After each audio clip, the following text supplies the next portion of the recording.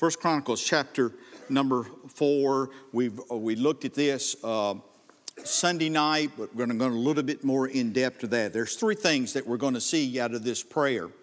First of all, we're going to see a personal note. And then we're going to see a proper attitude. And thirdly, we're going to see a powerful purpose. So reading First Chronicles chapter 4, verse number 9, and it says, "And Jabez was more honorable than his brethren, and his mother called his name Jabez, saying, Because I have him with sorrow. And Jabez called on the God of Israel, saying, O Lord, thou wouldest bless me indeed, and enlarge my coast, and that thou hand might be with me, and that thou wouldest keep me from evil, that it may not grieve me. And God granted him that which he had requested." I don't know about you, but when I pray, those are words that I like to hear. And God granted what he requested. Three things very quickly tonight as we look at this prayer. First of all, we look at a personal note. Notice that Jabez is praying for himself. And then we're not going to spend a lot of time on that. We've already talked about that. And we made mention of that it's okay for us to pray for ourselves. So this prayer was a personal prayer. It was a prayer that Jabez prayed, and he was praying with his interest in mind. But I also want you to know that the Bible is quite clear that his name signifies that he had a past. Now, I've already talked about it. Jabez, the name means he caused pain. That's the literal meaning of that. Can you imagine when he's going around and going to school and all that, people would make fun of his name. I just can see that happening. They would say things like, well, here comes a pain. Matter of fact, your name may not be Jabez, but that's probably what they've said about some of you. When they see you coming, here comes a pain. And we're not going to discuss where you're a pain at or anything like that. But we understand that he could easily been distracted. But what I want to show tonight is that when Jabez is praying, that it's a personal prayer, that he's praying for himself. And he's praying for himself because he realized that he had a past. His name signified what he was. His name, everybody knew about. His mother called him. She says, I'm going to call him Jabez because he caused me much sorrow. I started thinking about this, and I couldn't help but think, too many people are letting their past dictate their future. Too many churches are letting their past dictate their future. Brother Glenn can agree with me, I believe, that we've been in churches where all they talk about was what happened in 1954. They had a great revival. Well, praise God. 50 people got saved. Well, praise God. But they haven't done anything since then. And their past has dictated how they're operating today. But we also see that you can be guilty of letting a positive past dictate how you operate in the future. But we see there's those who have had a negative past. I'm talking to someone here tonight that your past has been very negative. Maybe you were addicted to alcohol or drugs. We could go on through the list, but because of where you were raised, and you was raised up in a family where there was a vicious cycle of alcoholism, or just to go ahead and put the sin that's involved there, and it seemed like you would never be able to break that cycle. It was almost like you were destined. I've heard people even say that it's just destiny for me to be like I am today. I'm telling telling you, the blood of Jesus Christ can forgive your sins, past, present, and future. Don't let your past dictate how you're going to live for God in the future. And so we see the past, but we see in Philippians chapter 3, verses 13 through 14, Paul says it like this, paraphrasing. He says, I have not apprehended. He's talking about a runner in a race. And he's describing this, and he says, I have not apprehended. I have not arrived. But he says, that has not stopped me.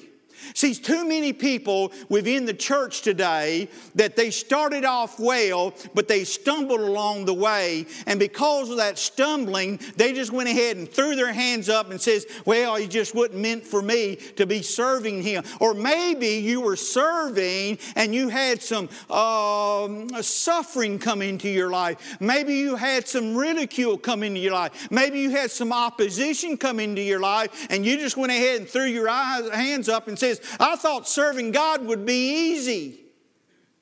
And you have allowed that to dictate what you're doing for Him now. He says, Paul says, I've not apprehended. He says, I haven't arrived yet, but this one thing I do know.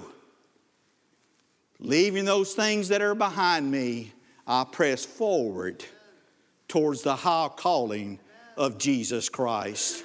But we also see the psalmist in 28 verse number 9 where he made it personal. The psalmist was making his prayer personal as well. And he went and he talked and paraphrasing here, he says, first thing you'll notice in that prayer is that he asked for salvation for his people or for those people. Now, when the psalmist was saying those people, he was including himself. I don't know about you tonight, but I think it's a pretty good prayer for you to pray for salvation.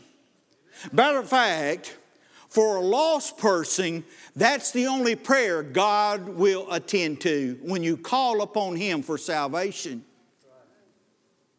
See, we hear people saying, well, that's a prayer. I hear it all the time, praying. Well, listen, the Bible is quite clear. How can he hear from someone that he has no relationship with? So if you're here tonight and you're lost, the only prayer He will hear from you tonight is when you call upon His wonderful, sweet name and ask Him to come into your heart and to save you. But the psalmist goes on, he says not only about salvation for them, but he says, and bless our inheritance. I talked about this earlier today, and I talked about an inheritance, and you've heard me say it, and I'll say it again, but my children understand there ain't no inheritance, okay? They ain't getting nothing. And so, but an inheritance, usually you do not reap the benefits until someone dies.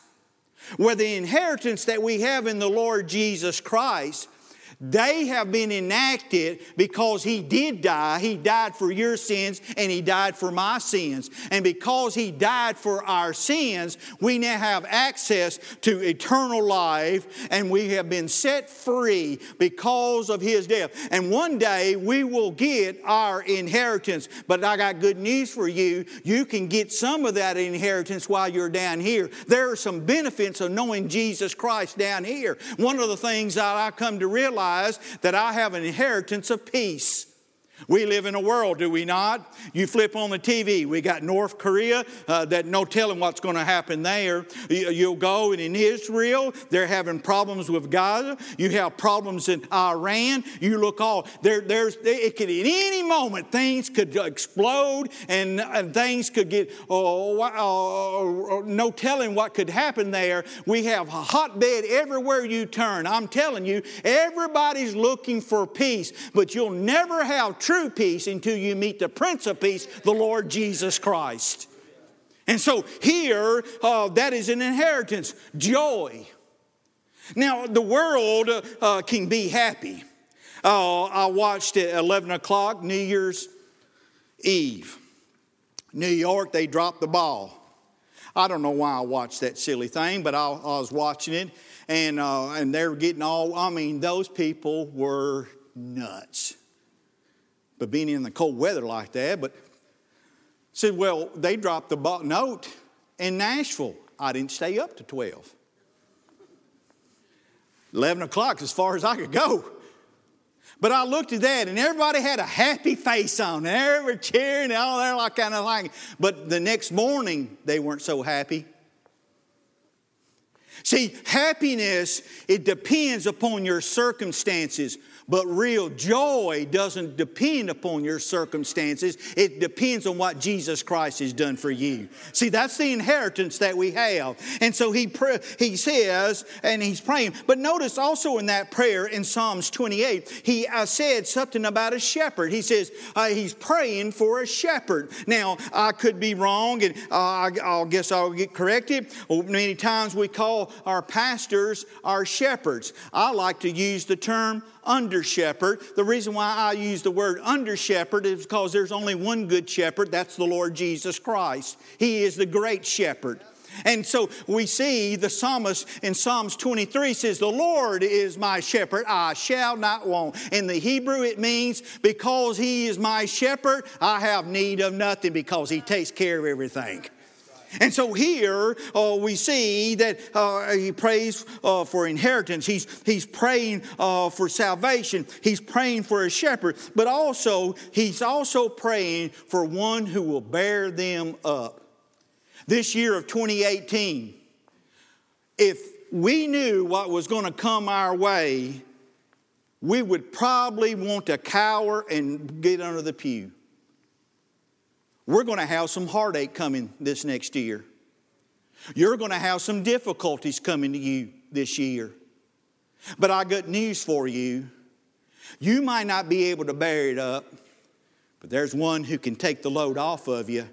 Jesus Himself said, come who are heavy laden, I will give you rest. And so here we see a personal prayer. It's okay to be praying for yourself. But notice also that we see the proper attitude. Now, we've already talked about that. We're going to run through that. The proper attitude. First of all, the prayer that was prayed was an earnest prayer. We looked at the Bible says, the fervent prayer of a righteous man availeth much. We need to be intentional with our praying this year of 2018. We need to be intense in our praying in this year of 2018. We need to have the proper attitude. We need to go ahead, make a commitment right now that I'm going to be intentional in my praying this year. But then he goes on, he says that he had to be humbled. We need to be humbled when we pray. We need to realize that in and ourselves we can do absolutely nothing.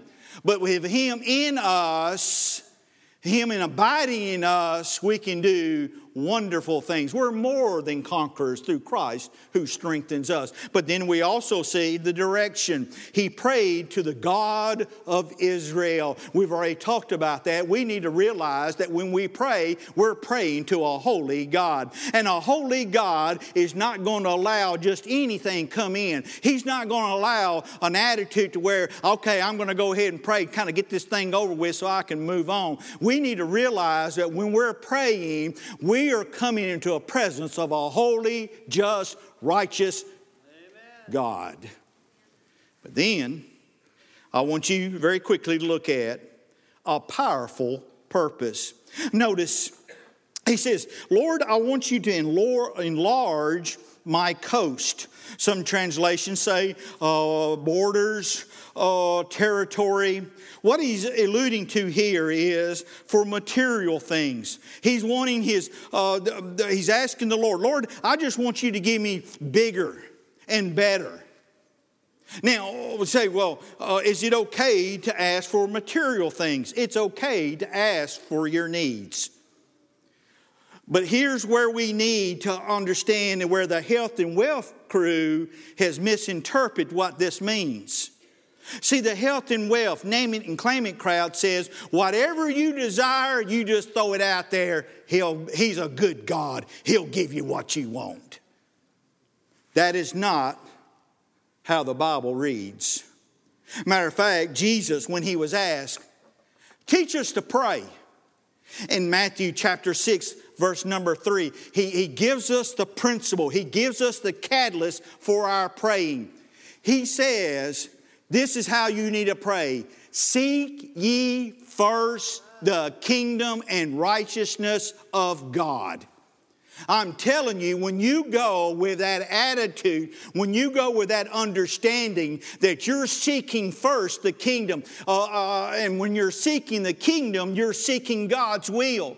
And when you're praying, Lord, what is your will on this matter? Lord, what do you want me to do? Lord, what is your plan for me? Lord, what is your direction that you want me to take? I'm telling you, it will radically change your prayer. Seek ye first the kingdom of God and His righteousness, because here's what will happen. All these things will be added unto you. Now, what all things is He talking about? You go ahead and in the beginning of chapter 6 of Matthew, where he was prayed about forgiveness of our sins, and talks about our daily bread, and talks about things that we're needing. He says, when you have the motivation and when you have the mindset that when I'm praying, I'm seeking Him first on the matter, the Bible says everything else that you need will be added into you. It's not name it and claim it. See, here's our problem. And we have a problem in our society, is that we're thinking that God owes us something. We really do. Listen to the way we pray. God, I think this is what we need to do. God, would you do this? God, would you do that? God, never have sought God's will in the matter at all. We're thinking because we're entitled some things. I'm telling you, the Bible is quite clear. The only thing we're entitled to is death and hell if we do not know Jesus Christ as our personal Lord and Savior. I'm telling you, we ought to be some grateful people, and we ought to understand it's the grace of God that saved my soul. It wasn't because I deserved something. It wasn't because I was doing this. It wasn't because I was this person. It's all because of the grace and the mercy of our Lord and Savior Jesus Christ. And He doesn't owe me anything, but I owe Him everything. How arrogant we are sometimes that think that God just give it to me. I don't know about you, but there's some things I prayed for I'm glad He didn't give. Because I look back over and I'm saying, thank you, Jesus. Thank you. I didn't get what I prayed for. So here we see, he says that we are to ask for and enlarge. Now, why are we asking for Him to enlarge it? Because we can use it for the kingdom's business. Church, I don't know about you, but I'm asking God for this year to give us bigger crowds. Amen. I'm asking God this year to give us more in our Sunday school. Now, the reason why we're asking is not so we can go around to the associational meeting and go around and be arrogant and say, hey, I just want to let you boys know we had 1,500 this Sunday, what you had. And by the way, I've been in the pastors' conference. I know how preachers operate. They already knew how much you ran that Sunday, and that's the reason why they're crowing a little bit, because they had a bigger crowd than you had. I'm just being honest with you.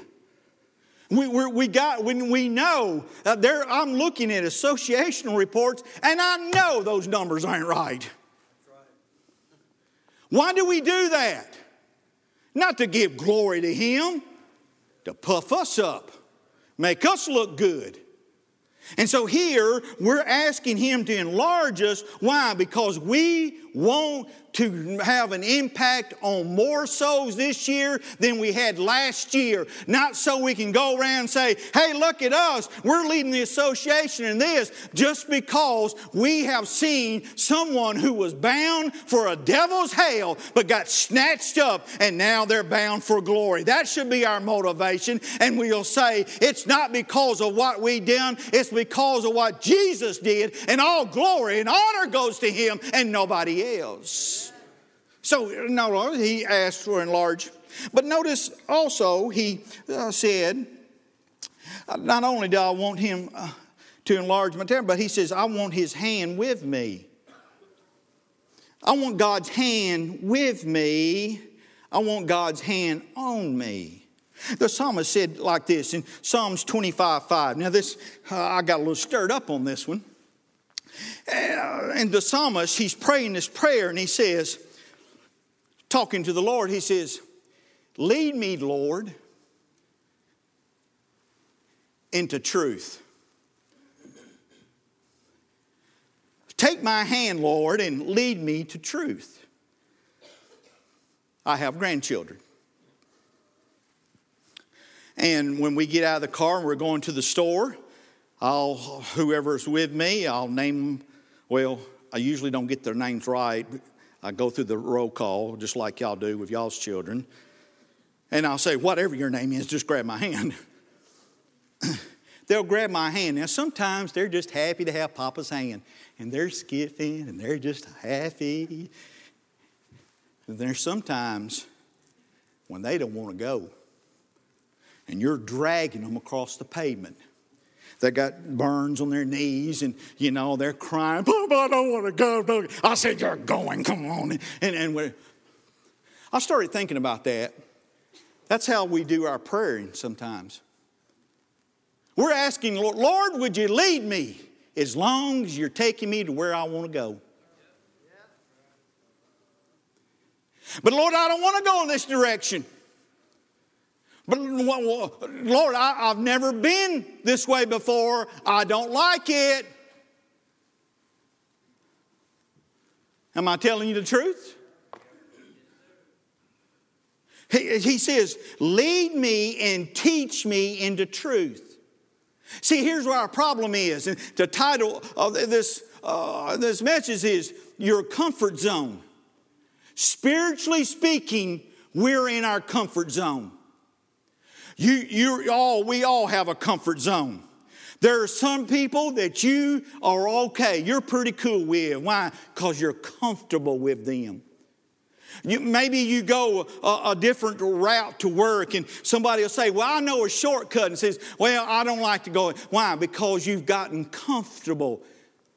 Church, could it be that we are afraid to be really honest with God and pray, Lord, take my hand, lead us to where you have us to go, because we're afraid that He's going to take us out of our comfort zone? We haven't done anything like that. Haven't been like, I've never done anything like that, Lord. So the next question is, don't you think God knows what He's doing? I mean, really? So the psalmist says, lead me. Now, watch this. And he says, I will wait all day. He mentions that He's the God of my salvation. And then he says, as he reminds himself that He is the God of his salvation, he says this. He says, and I will wait all day. Here's what really gets us out of our comfort zone. We're okay when God says yes to our prayers. And we're okay for the most part when He says no. But where we have problems with is when He says wait. This year we might have a number of our prayers where the answer, wait. Wait. We have a problem with that. I've seen some of you at Walmart. And I dare say that when you go into the Walmart and you get greeted by, well, they really don't greet you. They just kind of look at you and, you go on. Some of them do. But you go, I just got a sneaky suspicion that you don't say, okay, Lord, when I'm ready to check out, make sure I get in the longest line. No, we're looking for the shortest line, aren't we? And we're looking for the express line. 20 items or less. And so we get in that line and we're starting to count the buggies in front of us. I've seen some of you. They got 21. I need a manager. Or you'll say out loud, can't people read? 20 items or less. They had 21 items. We don't like that. Why? Because it causes us, we're going to have to wait. We really have a problem of waiting. I can understand that. But I'm telling you, my dear friend, when God says wait, you best go ahead and say, I'm going to wait. So here's it. God is orchestrating. Do we really believe that God's looking out for our best interests? Do we really believe that God wants to have His hand continue to be upon this place? And we'll say, well, yes, He does. Of course He does. Are we really God's people? Yes, we're God's people. Then why do we have such a problem when God says, wait? Because I got to go ahead and I got to get everything like it's supposed to be. And if you'll just wait, I'll tell you, I'll promise you, I'm going to bless you, and I'll bless you like you never knew you could be blessed. But too many times, we didn't wait on God. We're looking for a new pastor. I've already heard saying, hope we get one soon. I don't. I kind of like being up here.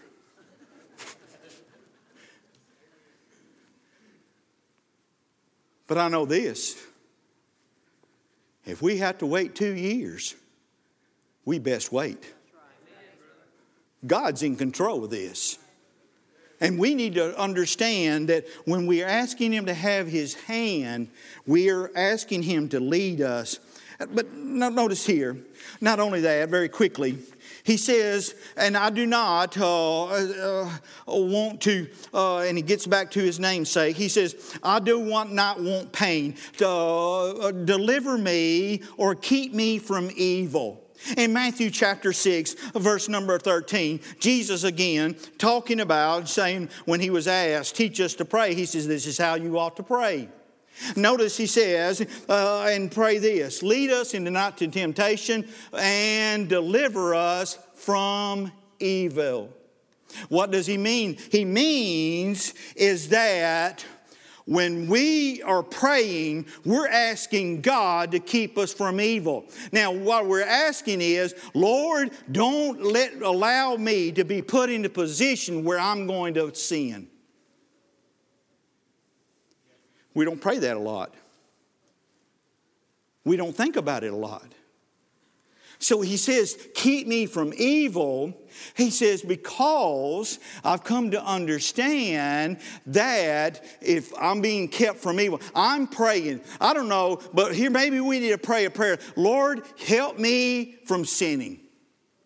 Lord, help me from sinning. Lord, I don't even want to go near it. Keep me from it. Why? Because if he finishes out that verse, he says, because thine is the power and the glory. Now here's what we need to understand tonight is that when we sin, then we have turned off the power source. Because sin and holiness do not cohabitate. Okay? And so why we're needing from sinning? I don't want to sin. Lord, keep me from sinning. Why? Because I don't want to do this without your power in my life. I don't want to do this on my own. Lord, I know that I'm undone. I know that I can't do it. And Lord, I need your hand upon me. Keep me from evil because I don't want to sin, because I want your power, because when I have your power, I'll see your glory. And I want to see your glory more than I ever wanted to see it before. I don't know about you. Many of you maybe have not been a part of it. I know Brother Glenn has, where we saw the glory of God fall on a place and we couldn't explain what happened. I want to see that again. I want to see where we come out and we can't explain. We can't explain it because we had the right music. We can't explain it because we had the right sermon. We can't explain it. All we can say is God showed up and His glory fell on this place and we're never the same again. I want to see it again. I want to see it again. Keep me from evil. But then he says, uses that word, grieve me not. Remember, Jabez, His name means pain. Now, he didn't want any pain. But here's what we need to pray. Lord, I don't want to cause any pain. See, we need to recognize when we sin, we're hurting somebody. There's no such thing as a victimless sin. David said it like this. David understood that he sinned against someone else. But ultimately, David realized, God, it's you that I sinned against. And this year of 2018, church, I want to pray a prayer, not only individually, but corporately. Lord, we don't want to cause any more pain. Because you took all of our pain and you took our penalty. And Lord, you did not deserve the pain that I should experience, but you took my pain in my place. Don't you think the Lord Jesus has been hurt long enough? And could it be that we need to pray a prayer? Lord Jesus, I don't want to cause any more pain.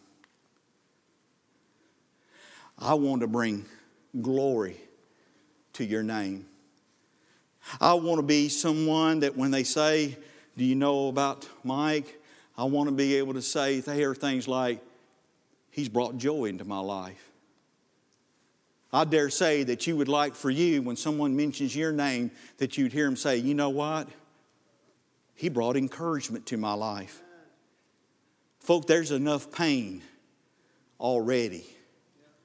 Isn't it time that the people of God in the house of God will have the mindset and would pray the prayer, Lord, we don't want to cause any more pain. We want to bring life into a dark, dead world.